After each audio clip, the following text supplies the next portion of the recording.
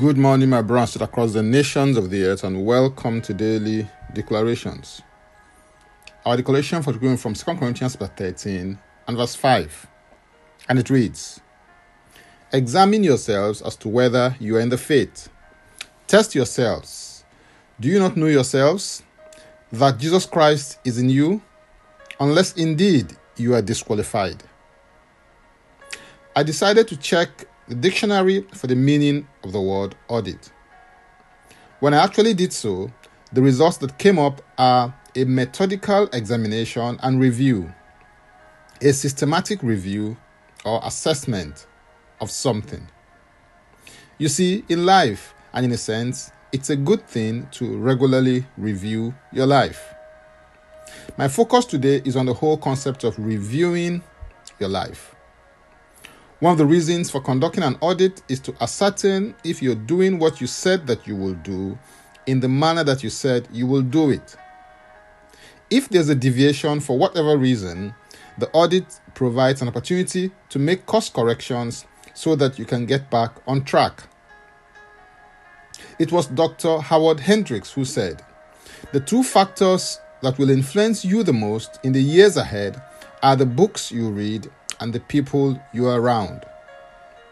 The friends that you keep refer to your associations, while the books that you read has to do with your sources of information. Another way of stating this is by asking, who do you know that is influencing you, and what do you know that is directing you? Proverbs 13 verse 20 declares, "He who walks with wise men will be wise, but the companion of fools will be destroyed." Who are you around with most of the time? What are your closest associations? Who is in your inner circle? Be around and with people who will add value to your life. Be around people that will inspire, challenge, and encourage you to be more, do more, and have more.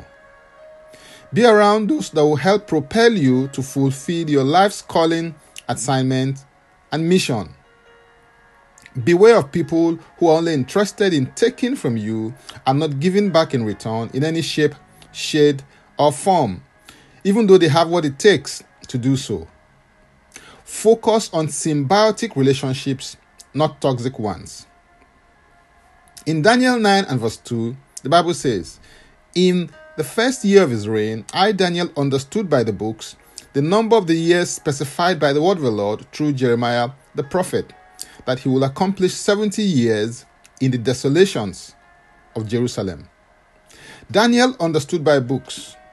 Daniel understood because he was reading the book of Jeremiah. There's a dimension of understanding that comes through the reading and application of principles, ideas, and concepts gleaned from books written by people that possess a greater level of wisdom, grace, or ability that you would like to also walk in. When you read good books, you open up yourself to the possibility of accessing direction through another man's experience.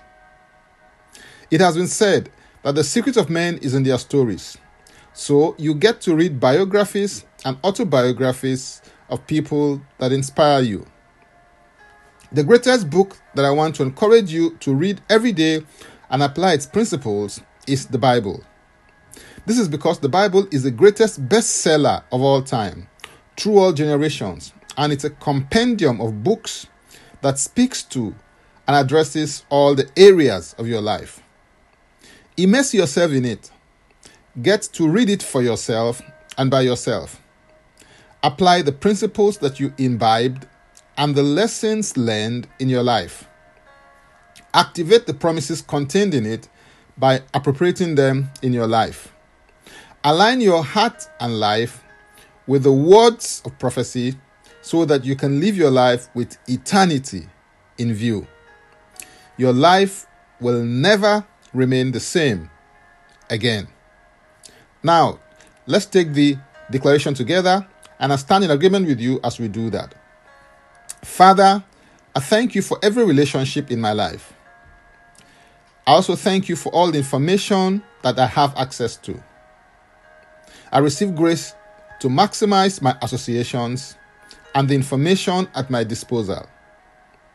I declare that the lines fall onto me in pleasant places.